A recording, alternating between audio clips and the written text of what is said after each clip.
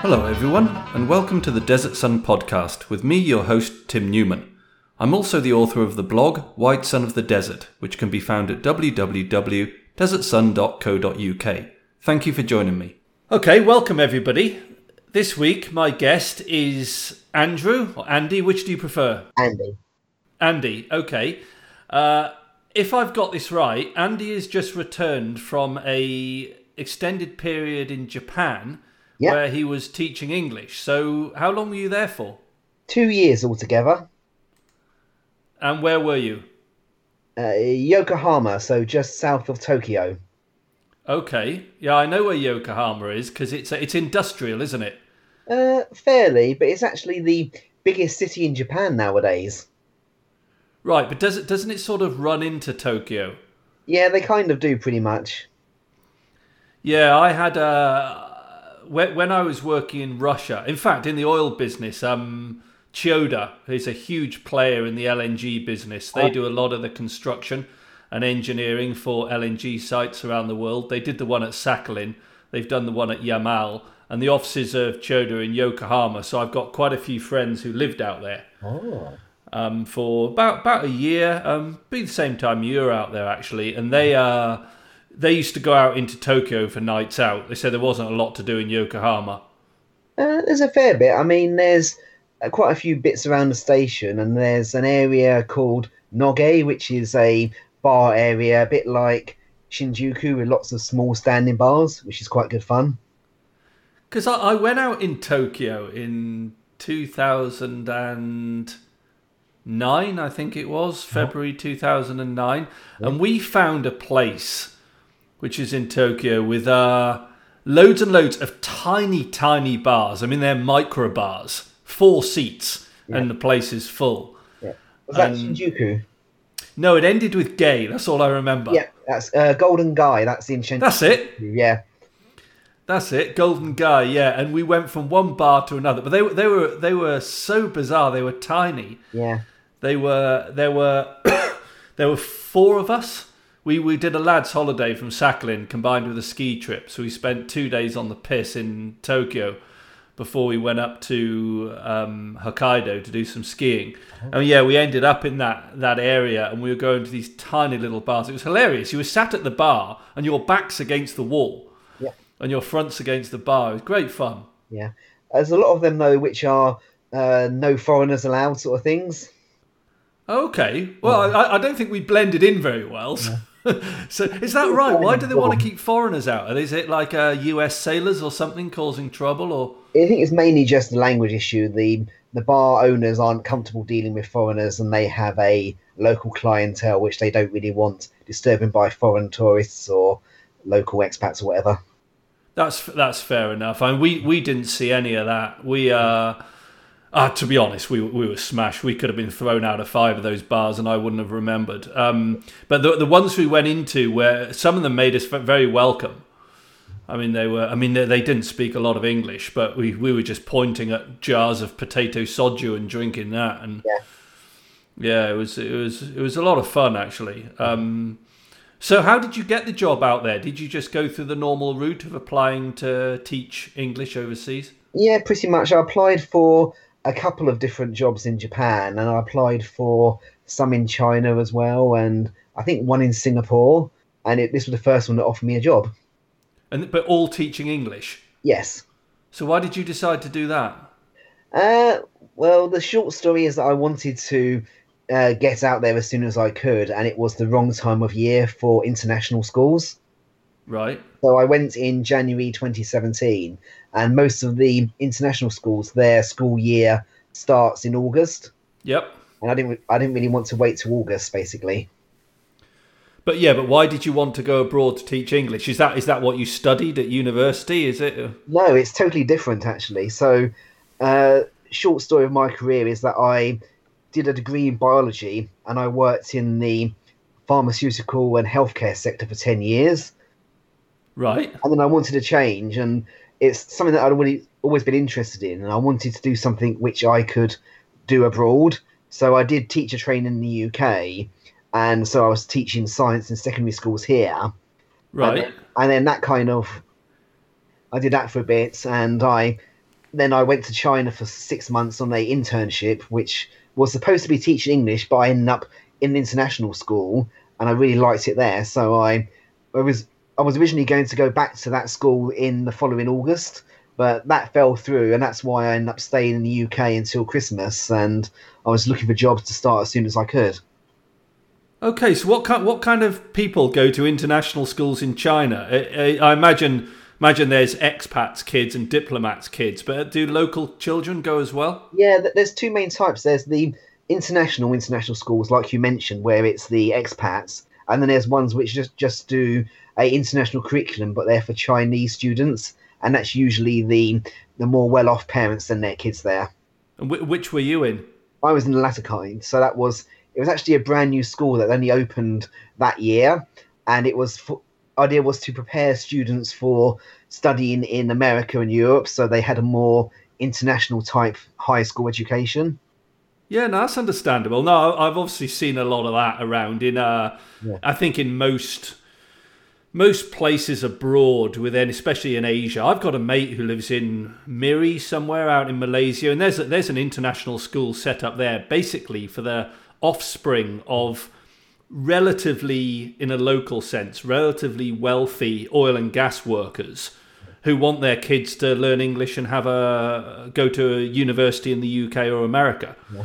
So they've done that. So where were you doing that in China? Beijing. Okay, how was it? It was good apart from the pollution. Is it that bad still? Yes. I mean, I was there 3 years ago, and I was actually there for Christmas, and it was a white Christmas, but due to smog, not snow. Right. No, I've heard that. I mean, I've never been to China. The closest I've been is Hong Kong, but I had some friends a couple of years ago who had to go into the real hinterlands for some coal seam gas project that our company was doing out there. And it was like a small provincial town of 8 million people, something like that. And they said that the even compared to Beijing, the air quality was horrific. Yeah. It was like industrial revolution. Yeah. Type stuff. Used to get an app on your phone which would just track the air quality in real time, and it would just beep saying air quality decreasing, take action now, and that's when you just whipped out a mask or went indoors. Yeah, because you can't really do any running outside or cycling around or any sports, can you? Well, you can on the good days, and again, if you wear masks, they help a bit, but it's not really recommended. I mean, they had the what they called the black days when it was the really, really bad ones, and they would shut down all the schools and all the traffic would be shut down and the cars would be banned from the roads and so on. And how long were you out there for? In China altogether 6 months. So I went to do a teaching English internship, and the idea was that I chose to do this because I wanted just to try it out, and 6 months I thought was a good amount of time to see if I liked it.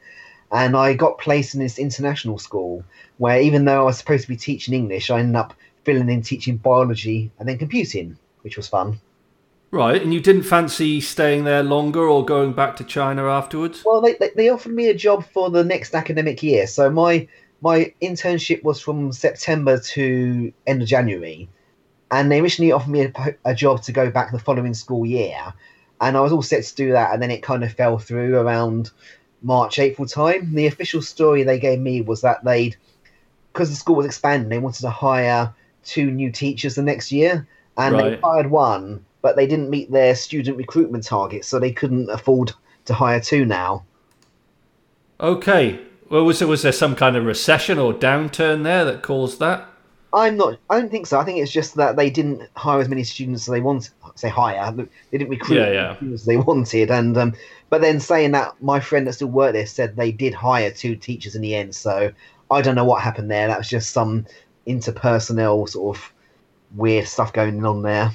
I just remember now when I wrote something about teacher plans on my blog, and you contributed quite a lot in the comments to that. Because you've got quite a lot of experience teaching. Whereas I've known some people just go abroad to teach I don't think with any experience. I don't think any even going to teacher training college. Well, there's two different levels. So there's the teaching English as a foreign language, which you can pretty much do, as you say, with no real qualifications. Right. And again, like for the internship I did, you had to do a 100-hour online TEFL course, which literally is kind of a bit of a joke. I mean, I joked that they could print the certificate on soft toilet paper. That'd be more useful, really. Yeah. Yeah. And so those sort of things are like the bare minimum, especially for some of the places in the Middle East and the Far East more. And then there's the actual international schools where they want you to be a UK trained teacher or equivalent and have at least 2 or 3 years experience before they'd be willing to hire you. Right. Okay. That's the difference then. Okay. I didn't realise you were actually in the latter category. For some reason, I thought you were in the former, because last week I spoke to Ben Sixsmith. Yeah, I listened to that. All right. Yeah. So he's obviously teaching English as a foreign language in Poland. Yes. And I might be doing him a disservice here, but I don't think he had much teaching experience before he went out there. Yeah. And I've heard of a lot of people going to Korea and Japan. Certainly in the 90s, early thousands, a lot of people did that. They'd go out these places to teach English as a foreign language, having no teaching qualifications. Yeah. In fact, a lad from my hometown did it. This would have been in the early thousands. He went to Japan. He ended up marrying a Japanese girl. That's very common. Yeah, I've heard that. Yeah. And I don't know what happened afterwards, whether he's still there, whether he came back. I mean, do most people just do a short time like you do, or does some stay out there forever? Yeah, you get all sorts. So there's some people that were there for less time than me, and then you get the ones that have been there for 10 years and got wives and kids, and they're basically settled there for life now. And that's easy to do in Japan, is it? You can. I know it's almost impossible to get citizenship, but it's okay. It's easy enough to just get a residency and stay there. Yeah, once you're married to a Japanese citizen, you can get permanent residency without too much paperwork, I think. But knowing Japan, it probably would be a fair bit of forms to fill in and so on. Yeah. No, it's interesting. So I don't. Yeah, I only know the one guy who married a Japanese, and I don't know whether I'm pretty sure he never went back to Wales. Well, he might have gone back to Cardiff. Mm-hmm. But I don't know if he stayed out there or not. But I guess there's enormous cultural hurdles to overcome. Yeah. In Japan. I used to be pretty good friends with a Turkish woman who in the late 90s worked out in China. Actually, she went to university in China. Oh. And she dated a Japanese guy for about 2 years out there. Oh. He'd been sent to China to the university, and he was a few years older, and he was very, very westernized, and they got on very, very well. But he ended the relationship because he said he didn't want to bring her back to Japan. He basically was told to come home by his company and his family. Right, you've done your time in China, now come back to Japan, where you'll be in quite a high profile position in this corporation. Yeah. And he ended the relationship on the grounds that he didn't think she would be suited to a married woman's life in Japan. Well, it is very traditional still there, especially for Japanese men and what they expect from a wife. Exactly. I think that's partly why there are a lot of Japanese women that marry Western men, because they don't have those same expectations and they're a lot more modern in their outlooks. Yeah, and I think what was interesting as well, what this guy said to her was that, and she was heartbroken at the time, but in hindsight she realised it was the right decision. He said, "I'm a very different person back in Japan than I am here. Because in Japan, I don't have to be particularly in China, I don't have to be particularly Japanese. I'm a lot more flexible in how I can behave. Yeah. Back in Japan, well, I'm expected, even by my family, to behave in certain ways, and certainly in the context of being married to somebody. Yes. And so he had the foresight to This is what he told her. Maybe he was just fed up with her. Maybe he just thought, bollocks to this.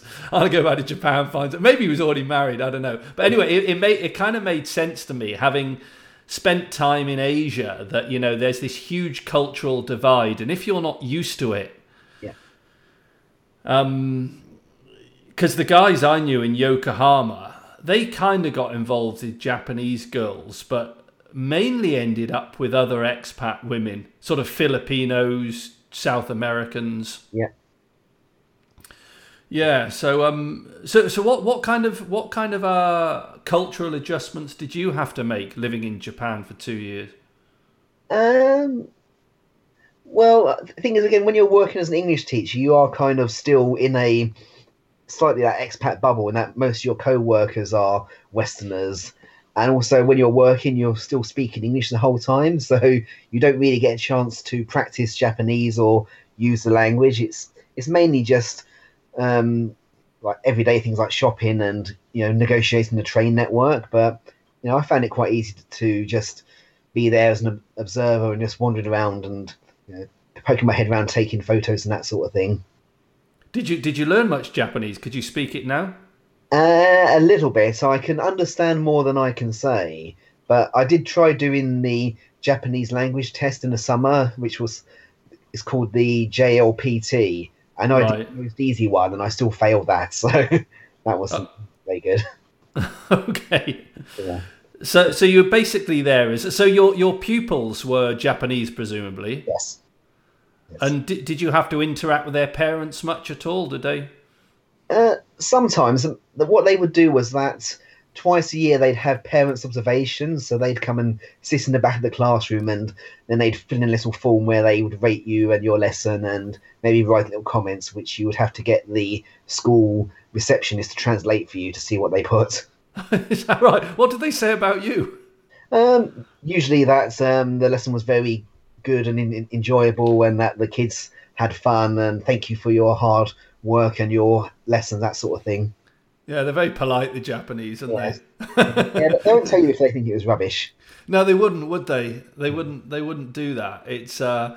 Are they like the Chinese and Korean parents though, who put massive pressure on their children to perform really high? I mean, it's. I've heard stories about this. It's just the pressure they're put under to perform. I mean, you'd see the transition, because as they go through the school years, when they're in elementary school, they're kind of fairly normal, lively, happy little kids, and then when they go to junior high school, that's when they kind of start getting their souls destroyed by the Japanese schools. Yeah. I mean, it was really depressing this year. I had kids that were at that age where they're going to go to junior high next year, and so that's when they're doing the extra studying for the entrance exams and going to cram schools, and they'd go from the start of the year being all happy and cheerful, and then they'd be coming in half asleep and, how are you? I'm tired. Yeah. No, there was a film from the mid 90s. I've got it somewhere on my hard drive, called The Suicide Club, which was kind of a metaphor for the pressure, the societal pressure that Japanese are put under, and a lot of that was set around the school. Yeah. Well, I had students who would be in, say, 13, 14, and you talk to them about their daily schedules, and they'd be getting up at, say, 4 a.m, and then they'd be doing sports club practice for an hour or two before school. Then they go to school. Then they go to more lessons after school. Then they come to English lessons, and they're just, you know, going to bed at 11 o'clock at night, and they're just absolutely shattered the whole time. Yeah, they're working the hours of a corporate executive age 10. Yeah, depending for that sort of lifestyle. Do the parents push the musical instruments on them as well? Yeah, you get a lot of that. I mean, I had two kids that were sisters, and they'd come to me for English lessons on a Saturday, and they also did dance classes 2 nights a week, and they'd go to cram school 1 or 2 nights a week, and so on. So yeah, but it is a big culture about saying doing stuff beyond the regular lessons. I mean, a lot of schools, they do insist that students join a club of some sort. Yep. Because when I was at boarding school, this was between 92 and 96, So it was before the handover of Hong Kong. And we had a lot of Hong Kongese children in the school. And I'd say 3/4 of them were grade 8 at some instrument or other, usually piano, but often a violin and cello as well. Yeah. And these kids detested the instruments. And there was one guy, he's 17 years old, 18 years old, Ben Yip. He was miles older than he should have been. They all lied about their age, I'm sure, to get in the school. And all he seemed to want to do is hang around and smoke. Yeah. But I remember he sat down at a piano once and started playing it, and he was brilliant. And I said to him, why don't you play it? I didn't know you could play the piano. He said, when I was 14, I finished. He said, I had nowhere else to go with it. I wasn't good enough to take it to professional level, but I've been playing it since I was 6, being beaten senseless by my parents to practice.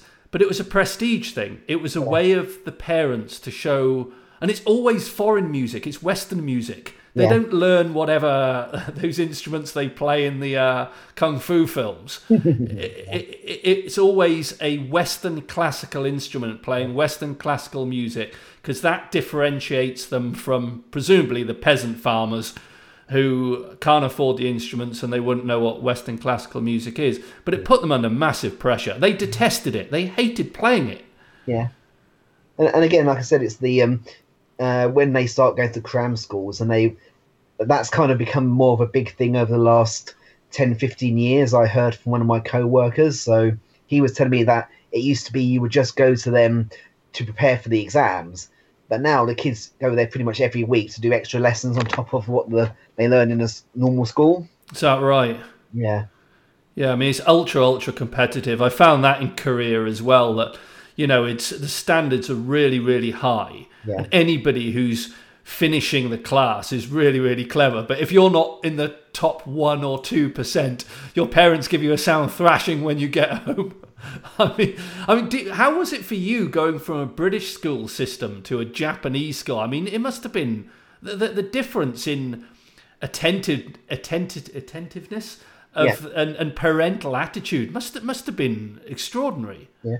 Well, bear in mind that I was working in a private extra tuition school sort of thing, so it's the parents and kids that there are the ones that have that attitude. So there may well be parents that don't have that same sort of drive, but I wouldn't be involved with them because they don't send their kids to those sort of schools. Do you reckon there's chav parents in Japan? Well, there is what they call the Yankees, which are kind of like the equivalent of like white trash in Japan. Is that right? I've never heard of this. Yeah. So Yankees were kind of like bleach blonde hair and kind of the ones that would skip school and hang around, causing very minor sort of disturbances. But for Japanese, that was kind of very shocking. Oh yeah, because I've seen these, because I've hung out in Tokyo twice. So I went on this holiday with my mates. I also spent a week there getting a visa renewed in 2008. So I have hung around in Tokyo and wandered around, and I've seen an awful lot of Japanese films. And yeah, there is this kind of sort of gothic rock vibe, isn't there? A lot of them bleach their hair and wear the wacky clothes, and the real kind of rebelling against society. But they always struck me, and this is purely from visuals, not from actually speaking to them or knowing what I'm talking about, but they always struck me as being the equivalent of the posh kids rebelling against the rich parents. They didn't strike me as chavs. Well, again, it depends on where they are. In central Tokyo, they probably would be the better off ones, whereas like where some of the schools I worked were on the coast, they're kind of a bit more like blue collar type areas, really. Lots of more working class types. Right. But there's you're saying about the ones in Tokyo. There's what's it called? Yoyogi Park near Harajuku, and that's where you used to get all the people hanging out on Sunday afternoons. And the only ones you still see there are the rockabilly types who have the massive 50s style quiffs and leather jackets, and they're all dancing around in a circle to old 50s rock and roll songs. Is that what they do? I wish I'd found that. I'd have spent the whole week there if I'd known that that's what they did. I love rockabilly.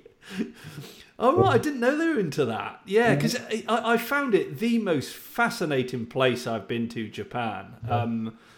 Honestly, if there's one place on Earth where you could believe that aliens arrived and took over, it would be Japan. I've never seen anything as alien as Japan. Yeah. I've been to quite a few weird and wonderful places, but the thing that struck me about Japan is how foreign it was. It's actually hard to find really foreign places now. Yeah. But I remember wandering through Tokyo for a few days and being amazed at how few Western logos there were. Well, that's changed. Is that right? Oh, okay. Yeah, you get all the usual ones, Starbucks, McDonald's everywhere. Taco Bell even's there now. Because when I was there was there was a McDonald's, and what amazed me about that McDonald's is it's kind of related to the point I made a minute ago, that Japan's really homogenous, and when I was there, it looked to me as though they had been very successful in rejecting the encroachment of Western or American culture in many ways. I mean, it just looks so Japanese. Yet the McDonald's there was absolutely packed. It was a huge McDonald's, and it was rammed. Yeah. And the thing that struck me, it wasn't full of young kids. Like you go to McDonald's in France, full of teenagers, full of families, but nobody else. In Japan, I found there were these little old ladies eating a Big Mac. Yeah. And there was everybody. Every cross-section of society was in this McDonald's. Yeah. And I thought if there was ever a demonstration of effective marketing, it's being able to stick a McDonald's in the middle of Tokyo and attracting little old Japanese ladies. Yeah, it was pretty impressive. But the thing I struggled with there was, and I don't know if this has changed now, I assumed, again, this would have been September 2008. Mm-hmm. So yeah, 10 years ago. Wow, 10 years ago. I thought, well, because I'd been to Korea and, problem with this there and everywhere else. I thought, right, no problem. I'll go there, put my card in the wall, pull out some yen, or I'll pay everywhere with my card. No, I got there and found, well, firstly, the ATMs were just full of absolute gobbledygook. They didn't have English. It didn't seem to me that you actually did any banking with the ATMs. I didn't even know if it was an ATM. It was all in Dayglow pink with Pokemon stickers on. You've got no idea what it is. And I asked at the hotel, and they said the only places you can pull money out with a Visa card was the international post offices.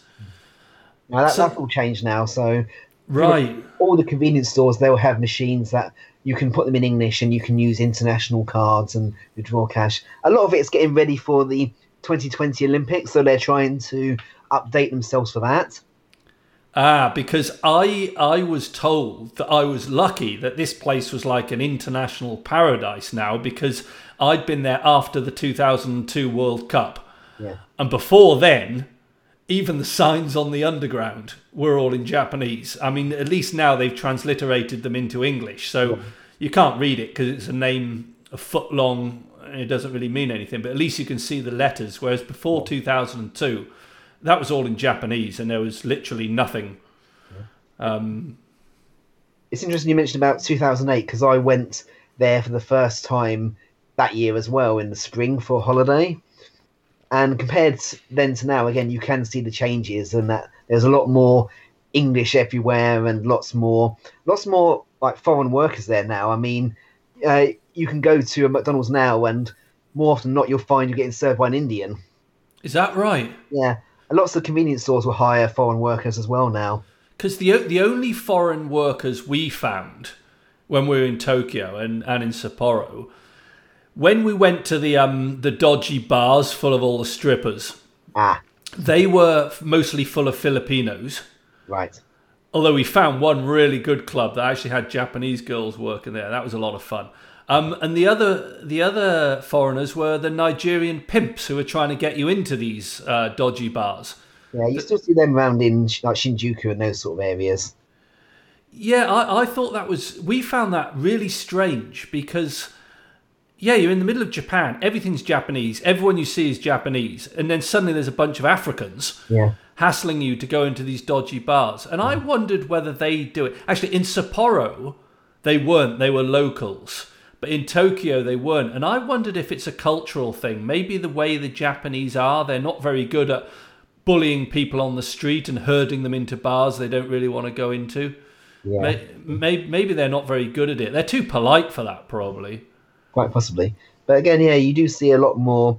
It's a lot more diverse now. I mean, there are so many Indian restaurants now and kebab shops, and they are run by the people who would expect to see those sort of places as well. All right, that's interesting because when I was there, it was very homogenous, and that's the other funny thing about the Nigerian pimps. They were following us down the road. This is before I'd ever been to Nigeria. These days, I'd probably have a chat with them.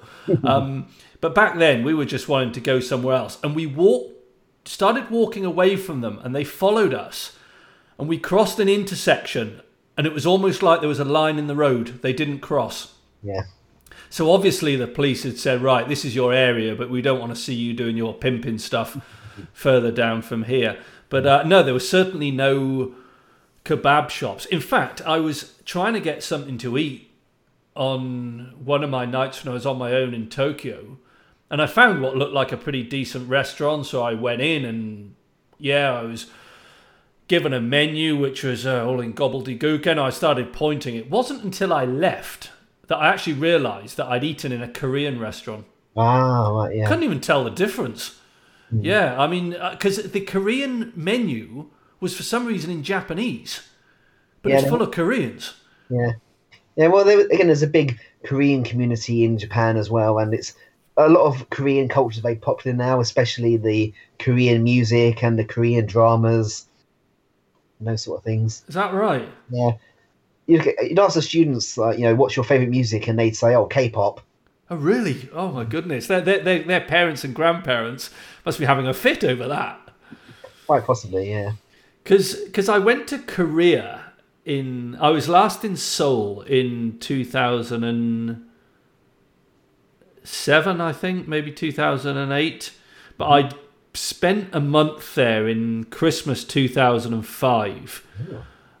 And I found that really, really homogenous as well. There was a bit more foreign stuff going on, mainly because of the massive US base that's right in the middle of Seoul, plus all the tourism for the DMZ and stuff.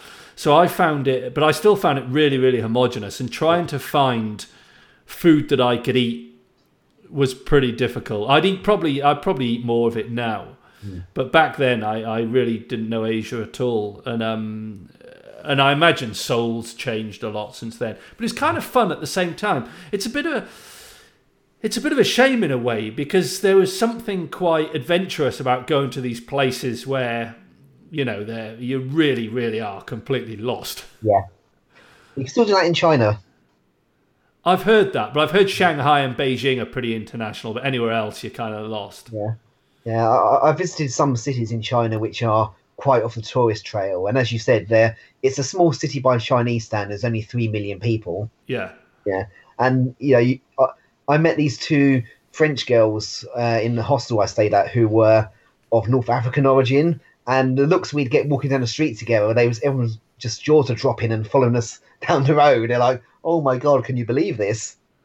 Yeah, I'm sure there's a lot of that still all over China. The Turkish girl I knew, she's blonde or blondish, and she used to have the kids coming and touching her hair. Yeah, that happens a lot. And she'd say that if she was in a sauna, for instance, these women would be staring at her body, because the Chinese women have never seen a Caucasian body before. Yeah. So they're really, really staring at her. But it's I'm sure that I'm sure it's still. I mean, I don't know what Beijing and Shanghai are like now, but a friend of mine worked in China in the mid-90s.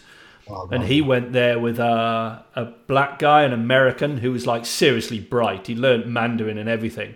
And he said it was horrendous. There were people like running down the street making monkey noises after him. Yeah. One of my co-workers, one of the Chinese staff, we were chatting one time and we were talking about London, and she just casually said, I'd like to go to London, but I'm a bit scared because there's too many black people. Yeah. Don't say that. Yeah, in fact, you hear that from. You don't have to go to Asia to hear that. Yeah. You can hear that from people a lot. You hear that from Eastern Europeans. Yeah. Yeah, it's. I mean, where was I? I was talking to somebody quite recently. In fact, it might even be someone on my. It wasn't someone on my course. No, someone quite recently. Can't remember, but they said they'd been to Paris. I said, how'd you find it? Oh no, I felt scared. Too many blacks. Like, bloody hell. Yeah. It's but I think in a lot of it's just pure perception. It's one of the things I found when I was in Japan. I remember one day being on and bearing in mind I'm 6'4", and it was summer, so I'm walking along in shorts, t-shirt, and sandals, and I'm on the underground in rush hour, and I was in one of these huge stations, and it was absolutely packed, and I was 3 feet taller than anyone else there. And everybody in that station, must have been about 2,000 people, were Japanese except for me. Yeah. And it was almost like, it was like being in an alien world. Yeah. I'm like, God, if these people look at me and decide they're scared or they don't like me, I'm in trouble. Yeah. Because, it was really weird. And you never feel that you can't feel that in Paris or London or anywhere in Europe. It's it's just so mixed up. But I found in Japan and Korea was so homogenous. You could walk along for ages. You wouldn't see anyone else other than locals. Yeah. Well, again, in Japan, it's like that still in most of the big cities, apart from Tokyo, and maybe Osaka's got the similar levels of diversity now. I think I read somewhere a few months ago that there's over a million foreigners in Tokyo now. So that's roughly a fifth of the population. Right. Where have they all come from? Well, again, it's the English teachers, it's the US military people, and then there's lots of people who they're doing the low skill jobs like in the convenience stores and so on. Like I said, there's so many people working in those sort of shops now because they can't get the Japanese staff for them. Yeah, well, I guess so. I mean, actually, now you're talking about this, I was thinking the other day, I watched a film where I saw Japan on it, and I was half thinking maybe when my MBA's finished next summer, applying for a job of some sort in Japan, just to go there for a year and live there. Yeah. I think between living there and living in New York is something I'd love to do. And being in the oil business, that was very difficult to do. I mean, Yokohama, there was a possibility, but I always struggled to get out there. But yeah, it's now I'm out of the oil business. I'm thinking, just seeing what kind of jobs there are and maybe going out for a bit. I've heard that the pay isn't very good and you live in this tiny little shoebox. What was your accommodation like? Did the school provide it? Well, I had lived in two different places. So when I first got there, I was in a company-provided apartments, which was, like you say, one-room apartment with a tiny little shower and a sink and one hot plate, basically. Yeah. And I was there for 6 months which was the bare minimum you could stay there. And then I moved to a shared house. So there was 8 rooms in that house, and it was occupied most of the time fully when I was there. So that was quite an international mix. So between half and 3/4 of the people were Japanese and the rest were other foreigners. So did the Japanese guys take you out on the piss? Sometimes I'd go out with the people from my house, but we'd often have house parties in the actual building. Right. And yeah, I'd mainly end up going out with my co-worker friends, or I did have a few other Japanese friends who I would see occasionally. But the trouble is, when you're working in the schools like I did, you work Friday evenings and you're working in the day on Saturday, so you're limited in your time you can go out. Yeah, that's a bit crap. Yeah, and I guess it's not like the oil business where you can turn up hungover and not do any work and you still get paid. Yeah. Because that's what all the guys in Yokohama were doing. They were going out and getting smashed and coming home and, going in the office and checking the email and, doing their level best not to do any work. Because it was funny. The reason I asked that, when I was in Japan with my friends, we started off our pub crawl on the second night we were in Tokyo. And we were going into these bars, and they were obviously tourist traps, and we were paying an absolute fortune. We were like going in one bar, buying 4 drinks and getting absolutely shafted, which we didn't really care about because we paid nothing to get over there. We were living in Sakhalin, so it was only an hour flight, and that was free because there was a company jet. And we were earning good money, so we didn't really care. But we were getting shafted. Yeah. Then we found ourselves in this other bar, and we met these 2 Japanese guys they were probably in their mid-20s. They worked for Hugo Boss. Oh. And they were really interested in meeting some foreigners and probably practicing their English. So they took us out and they took us to this restaurant where we sat on the floor. I remember it was really uncomfortable. We sat on the floor, 6-inch high table. And we were eating and drinking for about 2-3 hours.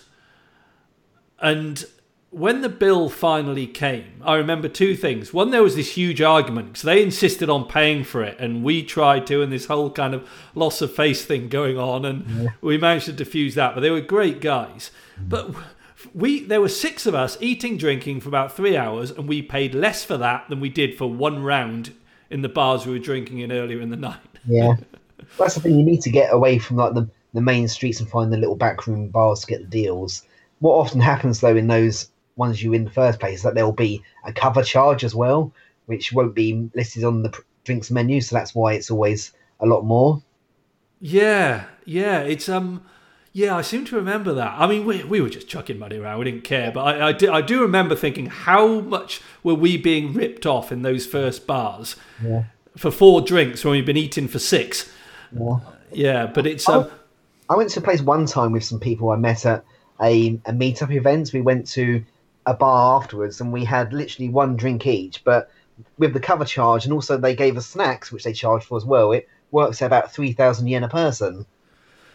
Yeah, and how much is 3,000 yen again? At the moment, about 20, 25 pounds maybe. Yeah, now that I remember when we went up to, because after Tokyo we went to Rizutsu, then Sapporo. Sorry, Niseko. Sapporo is the nearest town. We flew to Sapporo when Ski and Rizutsu took the bus to Niseko, that's right. And we were going out in Niseko, and we were walking in, sitting down, and they would bring you a bowl of snacks. Yeah. Now, a lot of the time, these would be raw cabbage leaves. Yeah. And that in itself, just sitting down and being given that bowl of raw cabbage leaves, suddenly it's 20 quid on the bill. Yeah. And we were being seen off massively. So, yeah, we stopped going out in Niseko because we were just being seen off everywhere we went, which was quite annoying. Always trap that area. Everyone goes there for skiing, so there'll be lots of bars designed to rip off the tourists. That's exactly what happened. It was absolutely packed full of Aussies. And I remember it because it was some Australian had gone missing up there. I can't remember his name now, but there were photos of him everywhere. He'd left one of the bars. And we'd heard about this before we went. He'd left one of the bars and just never seen again. Ooh. And everyone was saying, I know the Japanese have got him and murdered him. I'm like, well, the Japanese aren't really into that. Not with blokes, anyway. Yeah. And it turns out he'd left the bar at 3 a.m. wearing a T-shirt. Being Australian, a bit dumb. Obviously wasn't used to the snow. Yeah. And they had huge search parties looking for him, couldn't find him. Anyway, when the thaw came in spring, he was found at the bottom of a gully somewhere. And we'd all come from Sakhalin, which has exactly the same meteorological conditions. And when the snow comes down in those powder areas, it's impressive how quickly it builds up. Yeah. I mean, I've seen cars covered in a couple of hours. If you slip and fall, you'll be covered in 15, 20 minutes of snow, so people wouldn't know you were there. Yeah. It really does come down. But that was quite an interesting place, yeah. Did you go up there? Did you go skiing up there at all? I didn't go skiing, but I went to Sapporo for the snow festival this year. Oh, yeah. Yeah. So that's quite interesting to see all the huge sculptures they build out of snow and ice and so on. Yeah, they used to do them in Sakhalin, the ice sculptures. Yeah. Is it Harbin in China where they do them? Yeah, I went there as well when I was in China. That's amazing, apparently. Yeah, it was. It was very, very cold. I think it was minus 35 when we were there. Well, it'd have to be if you're carving cathedrals out of ice and expect them to stay for a festival. Yeah. I don't know how that compares to Sakhalin beer, but I'd never been so cold as when I was in Harbin. That was just insane. No, Sakhalin wasn't that cold. Certainly in the south, it was more like northern Japan. It was. It's why we got lots of snow, because if it's really, really freezing, you don't get a whole load of snow. But it was probably Sakhalin during the day in winter. It'd be minus 12, minus 10. This is down in the south. Yeah. You go further north. You go to the north of the island. it gets a lot drier, and then it gets down to about -20, and put the wind on top of that, it gets really cold. Yeah. But it's not like Siberia. It's not -30, -40 where we were. And when I went across to the mainland, to Khabarovsk, which is right on the Amur River, so you look across the river. It's a wide river, it's miles wide, but you can see China on the other side, and Harbin's not far away. Yeah. And that was bloody cold. Yeah. That was you know, seriously cold. how mild the UK is, particularly due to things like the Gulf Stream, because we're actually like further north than like Beijing and Harbin, yet we don't have anything near as much coldness as they do there. Yeah, it was being in the middle of a landmass, isn't it? It sort of Yeah. makes it cold. And the other place I've been so cold was Korea in December. Ah, yeah. Yeah, December 2005. I was in there, and the wind came down from the north. Yeah. And I'd read the books and seen the documentaries on the Americans fighting in North Korea, the retreat from the Chosin Reservoir. And I could only imagine what that was like. It was so cold. It was dry. There was no snow. There was no frost on the cars. Yeah. It was just this freezing. It was so cold. Did you do the DMZ tour when you were there? No, I didn't. I wanted to. For some reason, I didn't. I'm not sure why. I think I was a bit lazy. No, I did the War Museum. Oh, yeah, In that's good. Seoul. That was brilliant. And what I liked about it, there was absolutely no attempt at objectivity. Yeah. It was, when you're, especially the Western museums now, they take away anything that's offensive. It's all sort of, well, there's both sides, blah, blah, blah. There's none of this in this museum. It was, well, it's a peaceful morning when the communist bastards from the north came down. And, Yeah. and I went there as well when I was in Korea, and again they flat out call Mao and what's his name, Kim, war criminals. Oh yeah.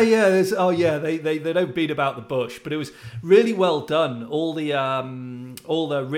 they did like a few recreated tunnel systems and things and dioramas. No, it was really good. I remember that. And in fact, they had all the names of the American dead outside.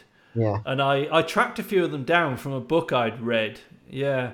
No, that was really good. And I walked around a few of the palaces. Oh, yeah. Because I was near Itaewon. I was right in the centre of Seoul.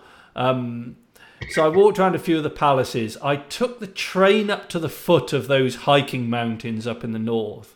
Oh, yeah. I went there.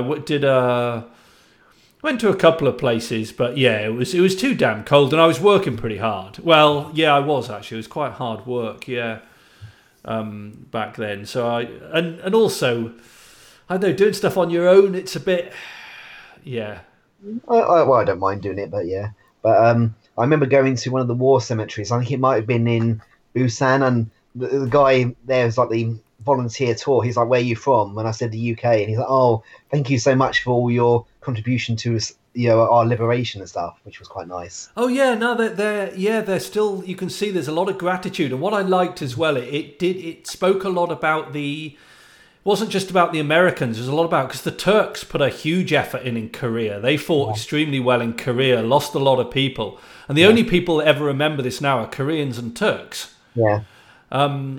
Okay, we hear a bit more about the Gloucester Regiment in the UK, but there was a lot about all the international contributions, and there was also a section. I think it was there's a big section on the Korean contribution to the Vietnam War.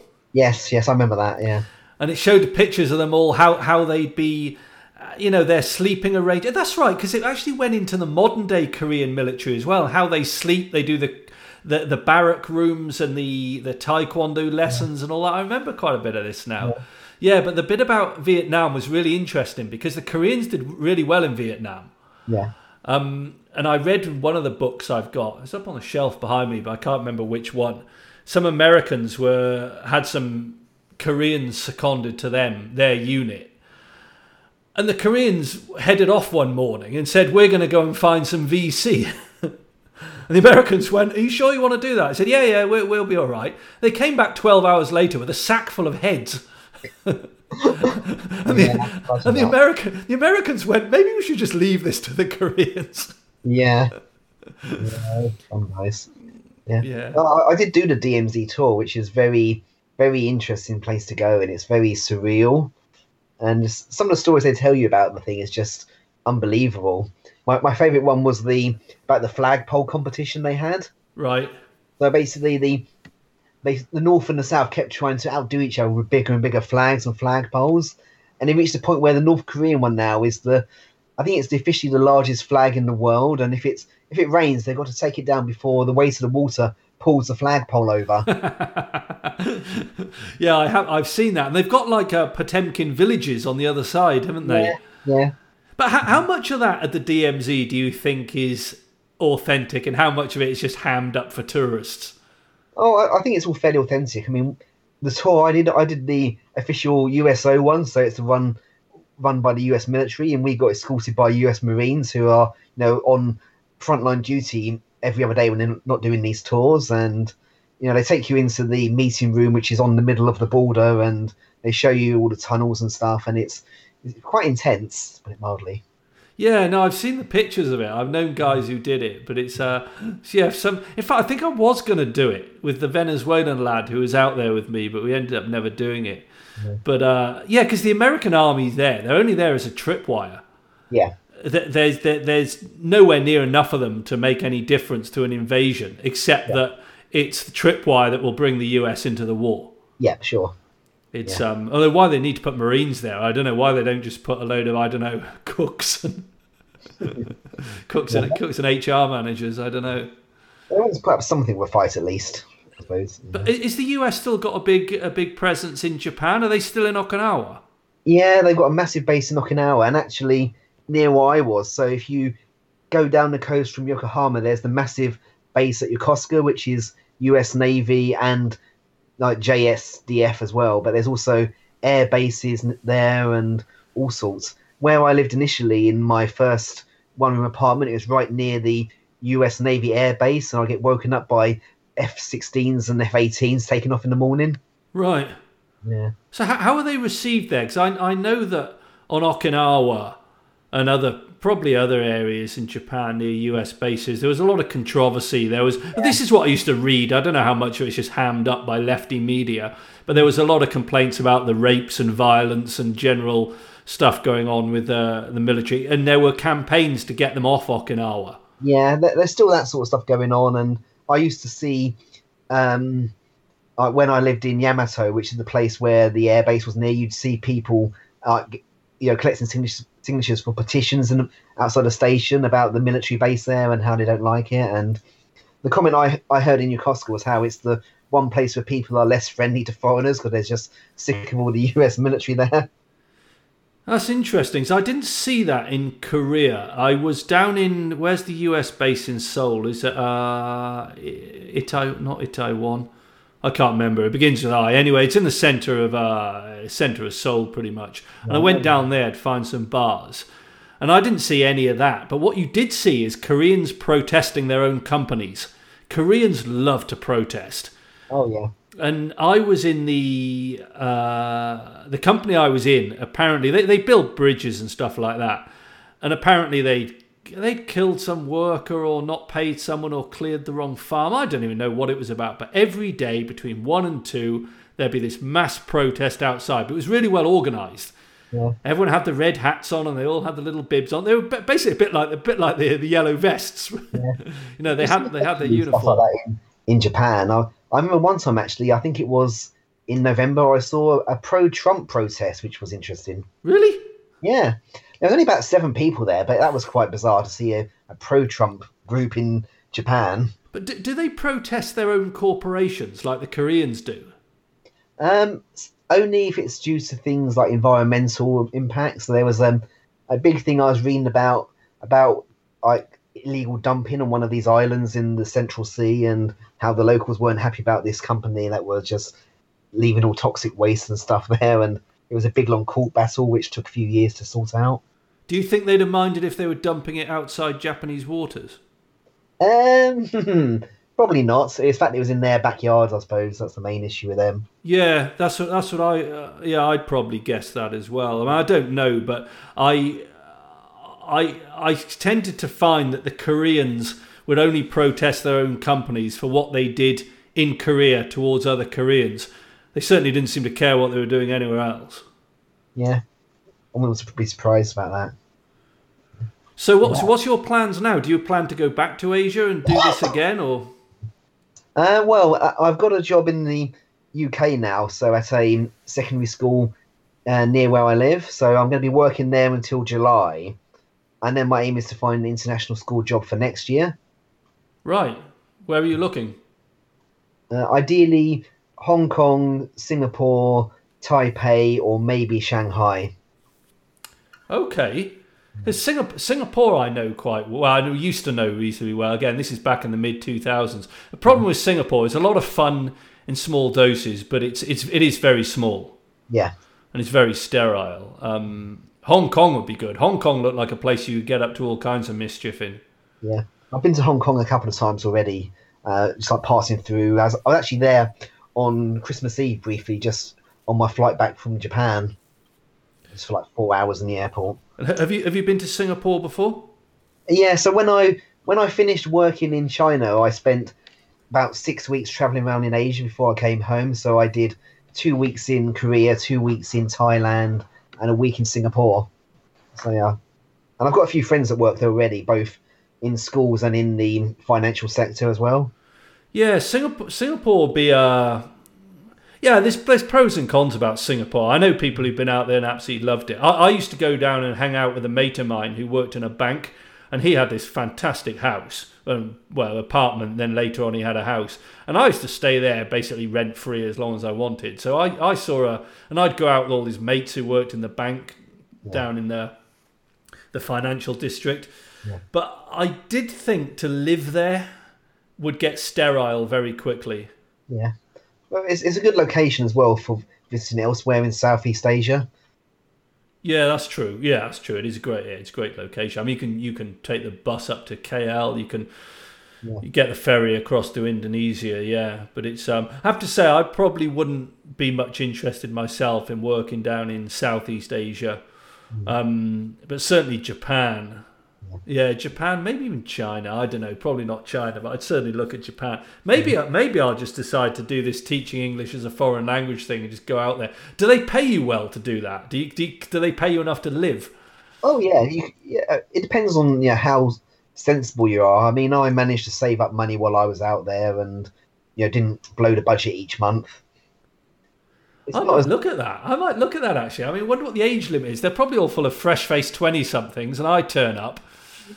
No, I mean, there's I'm mid-30s as well, so I was one of the more older new ones. But particularly the senior teachers and the people who are the ones with the wives and kids, they can be any age there really. But yeah, you do get a lot of fresh graduates out there. But I hear Korea's the best place to go in terms of like salary and benefits, because a lot of the Korean schools will pay for your flights and they'll provide accommodation as well, which the Japanese schools won't. Yeah, I don't know. Korea doesn't attract me as much as Japan. Yeah. I've worked with a lot of Koreans. Very different people, I've found. In fact, I worked with a Japanese company and quite a few Korean companies. Mm-hmm. There's a big difference. The Japanese are very tough. They will argue their case very hard and for a long time. But the difference with them is, once at the end of the argument they've agreed, you never have to discuss that again. Right. They'll say you need to do this. No, you don't. Yes, you do. No, you don't. Yeah, and you'll go backwards and forwards. You'll argue, and the argument might be good or bad. It doesn't really matter. But at the end of it, once you've got an agreement, the guy will say, "Okay, we'll do this," and you never have to revisit that subject because it will be done. Oh, the Koreans! Oh my God! You're 2 days arguing with somebody, and eventually he concedes and agrees. 2 days later, you have to start the entire conversation again with a different guy who just resets it back to where it was. And it's this war of attrition that goes on for it's terrible. So they don't have the same. They have the same concept of losing face, which makes them very tough negotiators. But they don't have the same honor code. So the Koreans, once they've agreed something, well, it's nothing for them just to renege on it. Nothing at all. As the Japanese would never do that. Yeah. Yeah, it's but yeah, I mean, I think the guys who worked with Chiyoda had very good experiences. Yeah. Certainly in comparison when you talk to guys who worked with Daewoo or Hyundai or one of them. Yeah. Yeah. So yeah, it's and Taiwan I know nothing about. Have you ever been there? I went to Taipei for a few days last year, mainly because one of my friends from when I worked in Beijing had gone there for work. So I met with them. So yeah, it's interesting because again, Taiwan was a Japanese territory for about 50 years, and so it's still got quite a lot of Japanese legacy there as well. Right. Yeah. No, Yeah. Same Japanese like brands and chains there, and lots of stuff is in Japanese as well as Chinese as well. He says, not a place I know much about. Funnily enough, my next podcast guest, which will be sometime in the early year, he's out in Taiwan. He's running reservoirs or something out there. Whoa. And yeah, I like to get people on who've done some kind of niche job that most other people won't. I don't think it gets more niche than managing reservoirs in Taiwan. Yeah, that's a very specialist job there, I'd say. Yeah, exactly. I mean, I know nothing about the place, so it's not really a place where it's not really a tourist destination. So I don't know a lot of people who've even been there. Yeah. They're trying to sort of sell it a bit more now, but again, it's mainly there's something also as like a big transit hub as well now. They're trying to get the long haul flights in there rather than Singapore or Hong Kong or wherever. Right? Do they even have an airline? Yeah, I think theirs is like China Airways because because as far as they're concerned, they're officially China still. That's right. Yeah, they're still the old Republic of China, aren't they? Yeah. I think the best way to summarise it is that there's two Chinas and each one thinks it's the only one. Yeah, and so are you? So what are you just going to cut all your connections to Japan now? You don't. What's that's the thing. I mean, when you leave a place, I mean, it depends. A good reflection on how you got on there is how many connections you leave behind. Yeah, I mean, I've made lots of good friends there who I'll hopefully stay in touch with, and I may well go back there at some point in the future. But I think if I did go back to work, I'd want to try living in another area for a bit, maybe Osaka or maybe Sapporo even, because that's quite a nice city. Cold. Yeah, but then it's at least you've not got the same horrible heat in the summer there. Yeah, that surprised me. I found Tokyo bloody hot in summer. Yeah. God, that was hot. Yeah. Okay. All right. Well, I'm sure it's going to be a bit of a I don't know about a shock, but certainly going to be a big change going back into the English system after that. Yes, it's going to be interesting to see how that goes, but we'll see what happens really. Yeah. As long as I get my NQT sorted out, that's the main issue. Your what sorted out? NQT. What's that? Okay, so when you do your teacher training in the UK, you do your training year, and at the end you get qualified teacher status, which are called QTS. Right. But then you're considered a newly qualified teacher, and you have to do another year where you're basically on probation, and you have to be signed off at the end that you are okay to be a proper high school teacher. Right. And that's why I'm not finished that, so I'm trying to get that finished now while I'm back here, so I can then do the international school jobs. Right. Okay. Yeah, because actually the international school, I knew guys who were working in the Shell International School out in Sakhalin. They did pretty well. Yeah. Yeah, and in fact, I knew the headmaster. He was I won't say his name. No, I could do, but it's just because the story's quite funny. Yeah. But he was great. He was this old school headmaster and really no nonsense, really. And the parents loved him because he was proper, like old school, right? This is how it's going to be. But I didn't know him in that capacity at all. I knew him because he was a member of a beer drinking club I was part of.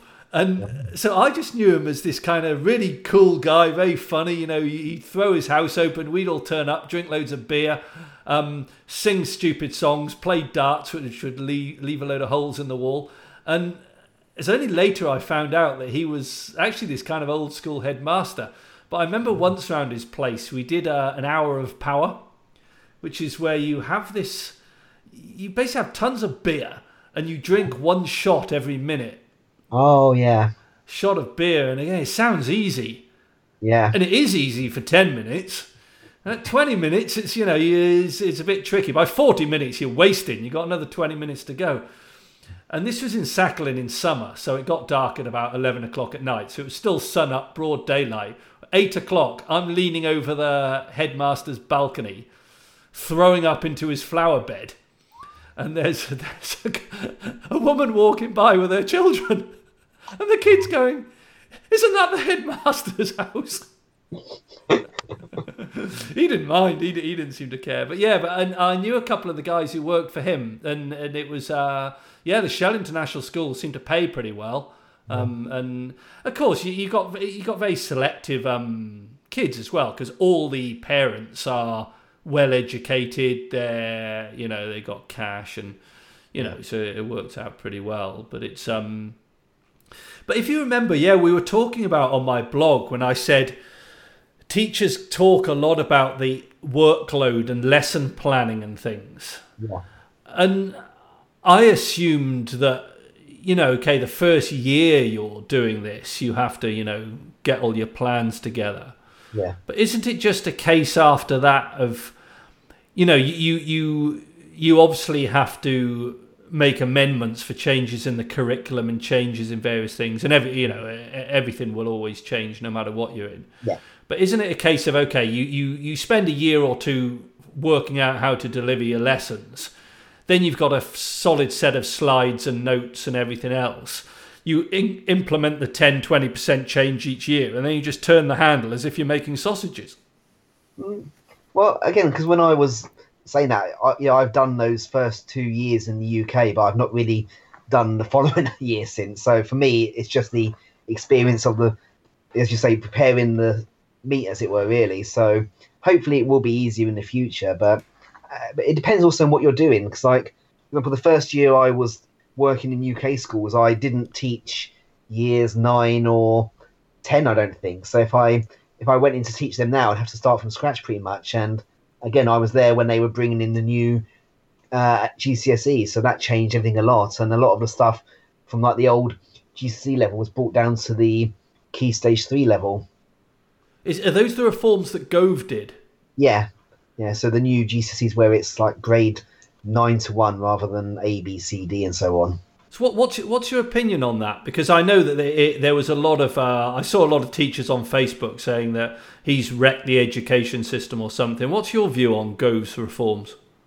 Some of them were very good, but others were a bit more mixed. I mean, on the one hand, he was like decentralizing things, on the other hand, he was making it more central with, like, particularly in terms of like the national curriculum became a lot more prescriptive, but you could opt out of it, so that's kind of doing opposites to each other, really. Right. Yeah. I mean, some of the exams did definitely need reforming, and if you look at the old like BTECs and the old GCSEs, they were ridiculous. Some of the things you had to do to get a pass in them. So it's got harder now. They have actually got the standards are being improved a bit. Do you think? Yeah, I think that's showing the fact that for the first time in 15 years, you didn't have record level of passes when they first came out because they were that much more rigorous. Oh, is that right? I didn't notice that. But yeah, I mean, it was a running joke, wasn't it? That I think something like, wasn't there a time when something like 90% of people got C and above, or they were getting A's or something? It was just completely meaningless. Yeah, they were like that at one point, sort of back at the start of last decade. But it was what was I going to say? A lot of the reforms were opposed because he made it easier for people to get into it. For example, he got rid of the requirement for schools to have teachers with QTS, particularly for the academies and also for the free schools. Right. So again, unqualified teachers get paid less than a teacher with QTS. So that's why all the teachers were against that. Yeah, sure. And that's the problem with education in the UK. I cannot trust a single word that any teacher says, that unless it's someone like you, who you've got a record of saying sensible stuff on other topics. But if I open the newspaper and find that the unions or a particular teacher on Facebook is saying something, I can't trust it. Yeah. I mean, they're so self-serving a lot of the time, so it's hard to know whether they've got a legitimate complaint or not. Yeah. I mean, I remember talking to a guy when I was doing my training who is when there was going to be a strike the next day, and he was saying that he'd never been on strike before, and he felt that this was something that he felt he had to do. So there was that side of it, but then I didn't really know the issues too much then. So I don't know. Yeah, and it's, I mean, we're probably not as bad in the UK as they are in the US, but education in the US is completely unreformable. Yeah, it's just impossible, and it's just letting so many people down because it's producer capture. It's like same as so many other state provided services. It just becomes captured by the people providing it. Yeah, we were saying about Korea earlier. There was a TV show I saw before I went to China where it was like a school swap between a school in Wales and a school in South Korea, and the Welsh kids, they were just floored by how much work the Korean kids did.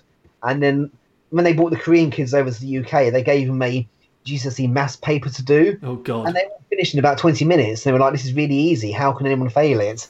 Yeah, and it was going all right till the Korean students were taken on a rugby match followed by a pub crawl. Yeah, well, no, I can believe it. It's this is what they find when Asian students turn up in the American universities. They're absolutely smashing the entrance exam to the point they have to artificially limit the places. They're just the thing is though. I learned this from, you can see it working with Korean companies, but I also saw it with my Hong Kongese classmates when I was at school. It's very rigorous, the way they learn things like maths, but there's absolutely zero room for lateral thought. Yes. It's just, they can solve any problem in the sense that the problem is properly structured in the first place, which is useful in some level, but not in others. And a good example of this, they weren't able to sense check their results. There was a guy who I did physics A-level with, Geraldo 2. He was from, what's that gambling den that the Portuguese owned? He was from Macau. So that's why I had a Portuguese name. He spoke Portuguese. He was just a tiny little kid. He was, he's a bizarre looking fellow, but he was ever so nice guy. But he was doing his physics, we were doing the homework and things. Yeah. And he could work really fast at the maths, but he wasn't really applying common sense. So we'd have to work out something like, what's the height of this building or something, or what's the length of this rugby pitch? And he'd be coming out, because he'd made a mistake, he'd come out with an answer that was 3-4 orders of magnitude out. Yeah. And he wouldn't have the sense to go, hang on, a building can't be 6 kilometres high, or rugby pitch can't be 4 millimetres. Yeah. And that's the problem. They weren't able to really look at the problem as a whole. Yeah. And so you see a lot of this sort of follow the rote, and they're really good. But if they hit a snag, and it also, I found with the Koreans, it makes them terrible at working with other cultures. Yeah. Because they... so carry on. No, you go on. Again, that's why with the school that I was working at in China, they were doing a Western curriculum so that they could do that sort of lateral thinking and to prepare them for the universities in the West. Yeah, and the guys who are worth their absolute weight in gold in a massive Korean company, I'm sure it's true in Japanese companies as well and Chinese ones, is the guys who've been educated abroad. When I was working in, or sort of seconded into a Korean company, I had to deal with one of the senior managers was, he'd been to an American university, spoke English with an American accent, even though he was Korean, and he stood out a mile. He just was you were able to communicate with the guy, and it was nothing to do with language. It was just to do with an understanding of what the other person, where the other people are coming from. Mm-hmm. So yeah, and I think, although I still think it puts them in pretty good stead to be thrashed into learning this maths properly, I'm not sure it'll help them do things like deliver projects. That's the problem. Yeah, but again, you have to look at the economy in those sort of places. I mean, they're still very much heavy engineering and heavy manufacturing companies, so they want people who can do the like routine tasks, but don't really need so much the more creative side of things. And their whole management structure is tied into the culture where the boss says do this and 3,000 people salute and do it. Yeah, it's very hierarchical still. Yeah, and in Korea I found it was really weird because there was no sort of linear progression. You arrive in a company and without any exaggeration, I saw these open plan offices and it was 40 desks by 40 desks in a square. So what's that? 1,600 desks, all identical, these tiny cubicles. Yeah. Absolutely identical. Same chair, same computer, same phone. Now in that, amongst those desks, you will have the guy who's just joined, comes straight out of his national service, who's 20 years old and doesn't even shave, alongside somebody with 25 years experience, seriously senior engineer leading the process design of a project. They are basically at the same rank, but after about 30 years, suddenly there's a massive jump. So suddenly that senior guy will now be in a big office with his own car and everyone will look up to him and carry his bag for him. And he's like really has been moved up. And there's sort of one or two big jumps above that. Yeah. But until that point, until you're like 45, Yeah. you're basically sitting there with the grad students. Yeah. And there's no difference. So it's a really weird structure. It's not like in the French companies where, you know, there is this gradual progression as you get older. It's sort of, you know, you're all at the same level. Then suddenly, wham, you're up in the, you know, you're a big boss. Yeah. They are. I know the motor industry, particularly, they're very like that and very like non-hierarchical and so on. I mean, I remember seeing about when back in the day when it was still BL and Rover and how when they were working with Honda and they tried to bring in some of that Honda style corporate culture. It doesn't work, does it? No, it's It did for a short while, but then once BMW took over, that kind of all went out the window again. Yeah, and there's a lot of, there's a lot of people try to bring in, you know, the working culture from other countries, but ultimately it's tied into who the people are. Yeah, I mean, I've worked in places in the UK that tried doing things like, is it 5S or 7S, one of those things, which is like the Toyota approach to management and stuff, and yeah, with mixed results. Yeah, it's. I mean, obviously, it can work in some ways because there's a Nissan plant in Sunderland, and I can't think of two places more different than Japan and Sunderland. Yeah. So obviously, it can work in some ways, but I do find, you know, people say, well, why can't, you know, Brits work like Germans? Well, Brits aren't Germans. That's why. Yeah. That's the simple answer. And the French companies struggle a lot of the time because there's all these cultural traits which go right back to the schools, the education, the authority a teacher has at school, the competition amongst school kids and how teachers in French schools grade the pupils, this kind of stuff. I mean, and this has this huge impact on right the way through to the professional life and industry. Yeah. And I actually think that Brits do a very good job of straddling all that. I'd say that's the strengths of Brits. From looking at Brits working abroad, I wouldn't say we're particularly good at anything. Like, there's always a country that does stuff better than us. Yeah. But we're not bad at everything. Yeah. And that's the key. We're if Japan's 90% good at something but 10% good at something else, and Germany brilliant at something else, the Brits will muddle through anything. Yeah. So if we're, no matter where we are, we're 60% good at anything and 90% good at nothing. Yeah. And when you're chucked in somewhere, like I take a guess that there's probably more Brit foreigners working in Japan than any others. Maybe Americans. But you probably won't find many French out there, would you? I knew one French woman who was working in a hotel, but yeah, not many. Yeah, you wouldn't find Portuguese, French, Greeks, Norwegians working in Japan. or anywhere. You just don't really see them in great numbers. Brits are everywhere because we're good at, we've got so many feet in so many camps that does make us very watered down. But we're like a Swiss Army knife.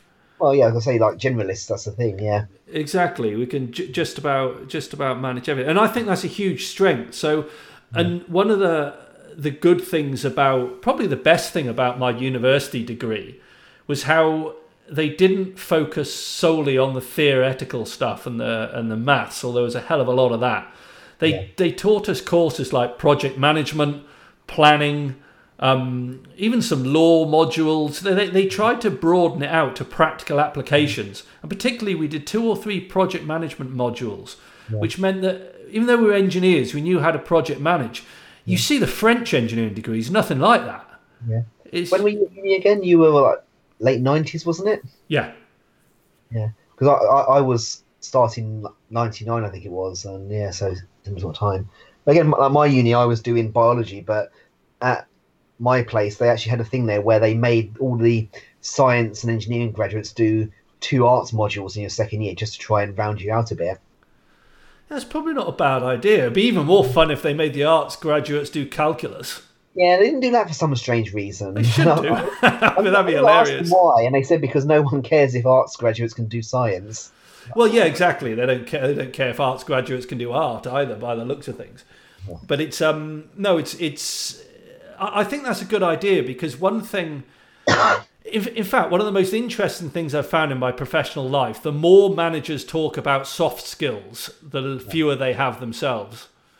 All the French kept on going on about soft skills and empathy, and they had the soft skills and empathy of concentration camp guards, whereas companies which don't bang on about it as much, well, they don't need to, because they've already employed the right people.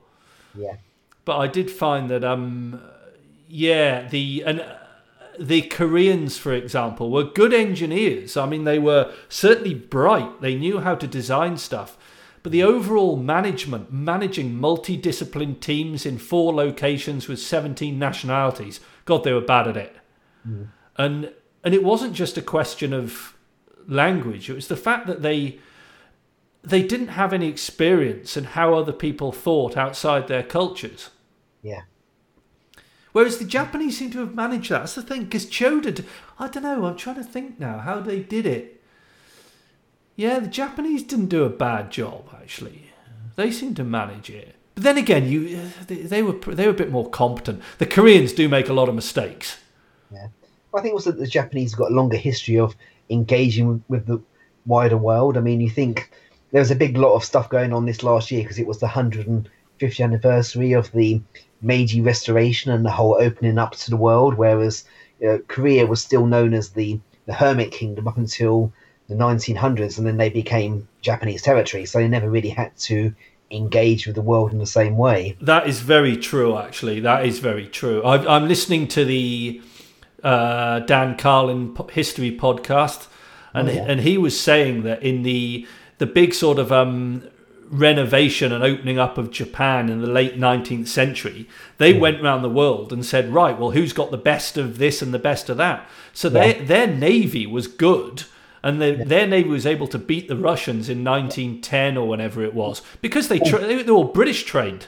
And British ships as well they built. Yeah, so they got the land army from the Germans. Yeah, and lots of other bad things from the Germans as well. Yeah. In fact, funnily enough, the Asahi beer was that was built by a German. Yeah. Yeah. Again, the whiskey was all set up by the Scots as well. That's right. So they went around the world saying, right, who's the best at this, and this, and they just bought the expertise in, which of course the Koreans never did. And also, to be fair to the Koreans, when the Korean War happened, that was a feudal agricultural society. Yeah. It was backward beyond belief. When the soldiers turned up, they couldn't work out what the smell was. And it was because they put human shit all over the paddy fields. Yeah, it wouldn't surprise me. It was absolutely, it was honking. I mean, it really was proper medieval stuff. Yeah. And they've come from, well, the war ended in 1953. From there to where they are now, Yeah. And actually, I'm very close to somebody who spent a long time in Korea. She lived there. She learnt the language. She was teaching English there as well. She went to university there. And she told me the thing you need to understand about Koreans is their grandparents were peasants. I mean, proper, out and out, living on a farm in a wooden hut peasants. There's no record of massive cities and this kind of urban living. Yeah. And she said, so, and she found them similar to Russians, where she's from. And she said, when they're stressed or upset or you're in an argument with them, you can see them go primitive very quickly. And she said, you have to understand that underneath, you're really not too far away from being, you're dealing with a farmer. Yeah. So yeah, it's probably what explains one of the reasons why the Koreans are so different from the Japanese. Yeah. And some Chinese as well, you think about how much that has changed within one lifespan, really, and it's amazing to think how they've gone from, you could pretty much go from the Qing dynasty through Mao up until like Deng within a single life, pretty much. Yeah, exactly. It's well, Deng, I mean, the changes he brought in is what's made China now. But it's funny. My Turkish friend who was out there in China, she learned Mandarin. She was out there for years, and she went out in 1997 as a Turkish woman in 1997. Just decided to go and live in China. I think she was the only Turk in the whole of China. Certainly the only Turkish woman. It's quite funny because she went out there to study. She was sort of an exchange program with a university. She was doing international relations in Ankara. And she went out there initially to do a study on basically the Japanese occupation of Manchuria. Oh, yeah. Or Manchuria, whatever you call it. And she applied and got accepted, and the visa came through and everything. Clockwork, no problem. She went out there, arrived, she got settled into her dorm, she went to the university, and they said, "What are you here to do?" And she said, "I'm here to study the Japanese occupation, the rape of Nanking." "No, you're not. You're not studying that. That's forbidden." And she's like, "You're telling me this now?" Yeah. And they're like, "Well, look, you're welcome to stay, but you're not studying that, so you have to study something else." Anyway, she chose something else and studied something else. And she ended up staying for, I think she did 8 years there in total. But she said there's enormous divisions as well in China between the ABCs, which are the American-born Chinese, the Hong Kongese, and the mainland Chinese. Yeah. And even the American-born Chinese find the mainland Chinese pretty disgusting. Yeah. Just the way they behave. She said the spitting on the floor and the spitting in the bins was just... Yeah, that's still a big problem. You don't see that in Japan, no? No, not at all, yeah. No. I never saw that in Korea either. But she said the spitting on the floor and this kind of thing. She said the ABC, the American-born Chinese, hated that. They were like, they're like peasants. Yeah, the worst thing I ever saw in Beijing was someone holding a baby over a bin, and the baby was crapping straight into a bin. That was brilliant. Yeah. To be fair, you probably... I never even saw that even in Lagos. But to be fair, I don't think I ever saw a bin in Lagos. Yeah. If there wasn't, they never used him, but still. Yeah. No, well, they'll make progress, I'm sure. And that's the thing. I mean, I think if... Going back to what we said before about being in a place totally on your own where you don't understand anything. I could handle that in Japan or even Korea, where I thought there was something interesting. But I had friends who were sent to these industrial towns in the middle of China, and there literally wasn't anything interesting worth seeing. Yeah. It's not like you're going to suddenly stumble upon a temple and you get into it and there's this culture. It's an industrial town. It was built for some giant petrochemical plant. Yeah. And unless you're into the culture of the people... I mean, like, I'd been to places like that in Russia. I'd been to towns like Nizhnekamsk and Angarsk, which were built solely to accommodate people working in petrochemical plants. But I didn't mind, because you're with Russians and you're getting drunk and you're in nightclubs and, you're being silly. But I couldn't handle that in China, I don't think. Yeah. Again, there's just so many of those cities that are pretty much brand new, really. But I was lucky that I was in Beijing, and you've got the history and the culture there, and the capital. It's easy enough to get around, and so on. Yeah, and places like Shanghai, they're on the coast, so you got a lot of history there. The Brits were there, and Yeah. there's probably a lot more cosmopolitan. But yeah, Shanghai definitely is. Plus, Shanghai is also, it's kind of like the finished deal, whereas Beijing, they're still building it, if that makes sense. yeah, There's- yeah. yeah. Well- I mean, Shanghai is very similar to Hong Kong. Yeah, well, my Turkish friend just said she looks at pictures of Shanghai now. Yeah. Oh, she can't believe it. She just cannot believe it compared to 1997 to now. Well, that's even pre-Tiananmen, pretty much, isn't it? 97. Yeah, it just happened, I think, when she went. Yeah, or she'd Or was it 87 or 97? Sorry, no, I think that was late 80s. But she said it was still pretty closed off, and she, nobody spoke English. And this is the interesting thing. She said she learnt Mandarin, and she was quite. She got a job in a company that wanted to do business internationally. So she was doing this kind of office manager's job for this Chinese businessman. But she said by the time she left, there was simply no requirement for foreigners to do that because it's much easier to find a Chinese person who speaks English. Yeah. And all this talk, you hear it'd be really useful to learn Chinese. Absolutely useless unless you want to socialise. Because you're not going to turn up. I mean, she's fluent in Mandarin. Yeah. No one's interested in hiring a Turk fluent in Mandarin in China. Nah, not anymore. No. If you want someone to deal with Turkey, you just hire a Chinese guy who speaks English, and you'll be dealing with a Turkish person who speaks English, and that's how it works. So you see a lot of this advice about learning Chinese, and it's probably handy if you bump into a load of Chinese people.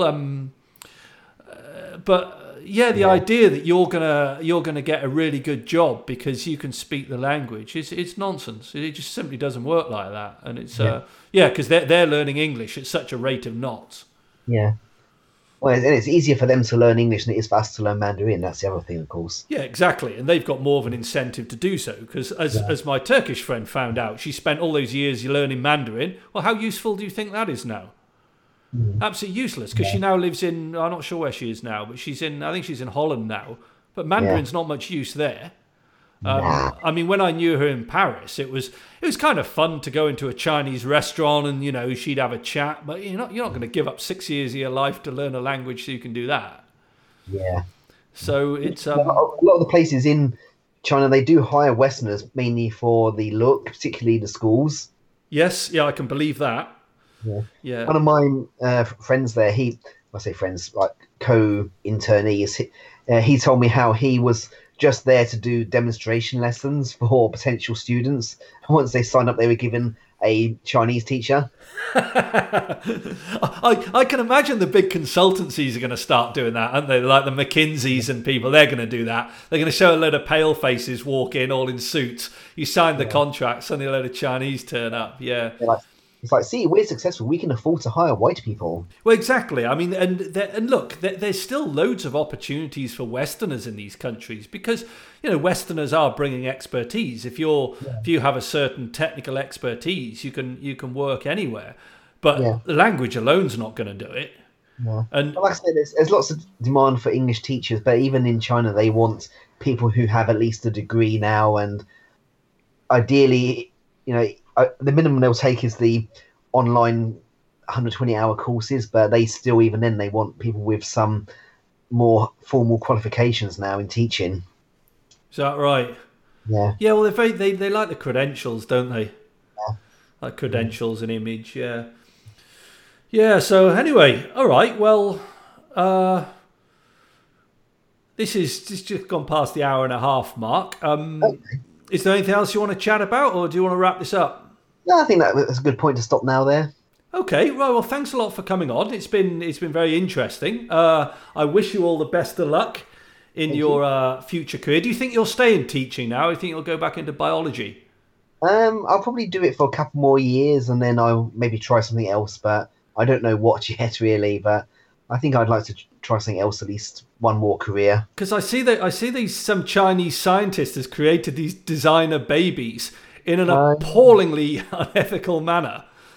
Yeah. He's basically injected a whole load of them with some gene strain and just gone, right, okay, we'll figure out what happens when they're 18. So if you want to go back to, if you want to go to China and deploy your biology skills, maybe give them a call. Yeah, makes mutant super babies. Well, make an interesting podcast for the next time. Chinese X-Men. Anyway, thanks a lot for coming on. So all the best, and I'll see you around the blog comments. Take care and have a good new year. Thank you very much. Okay, cheers. Bye-bye.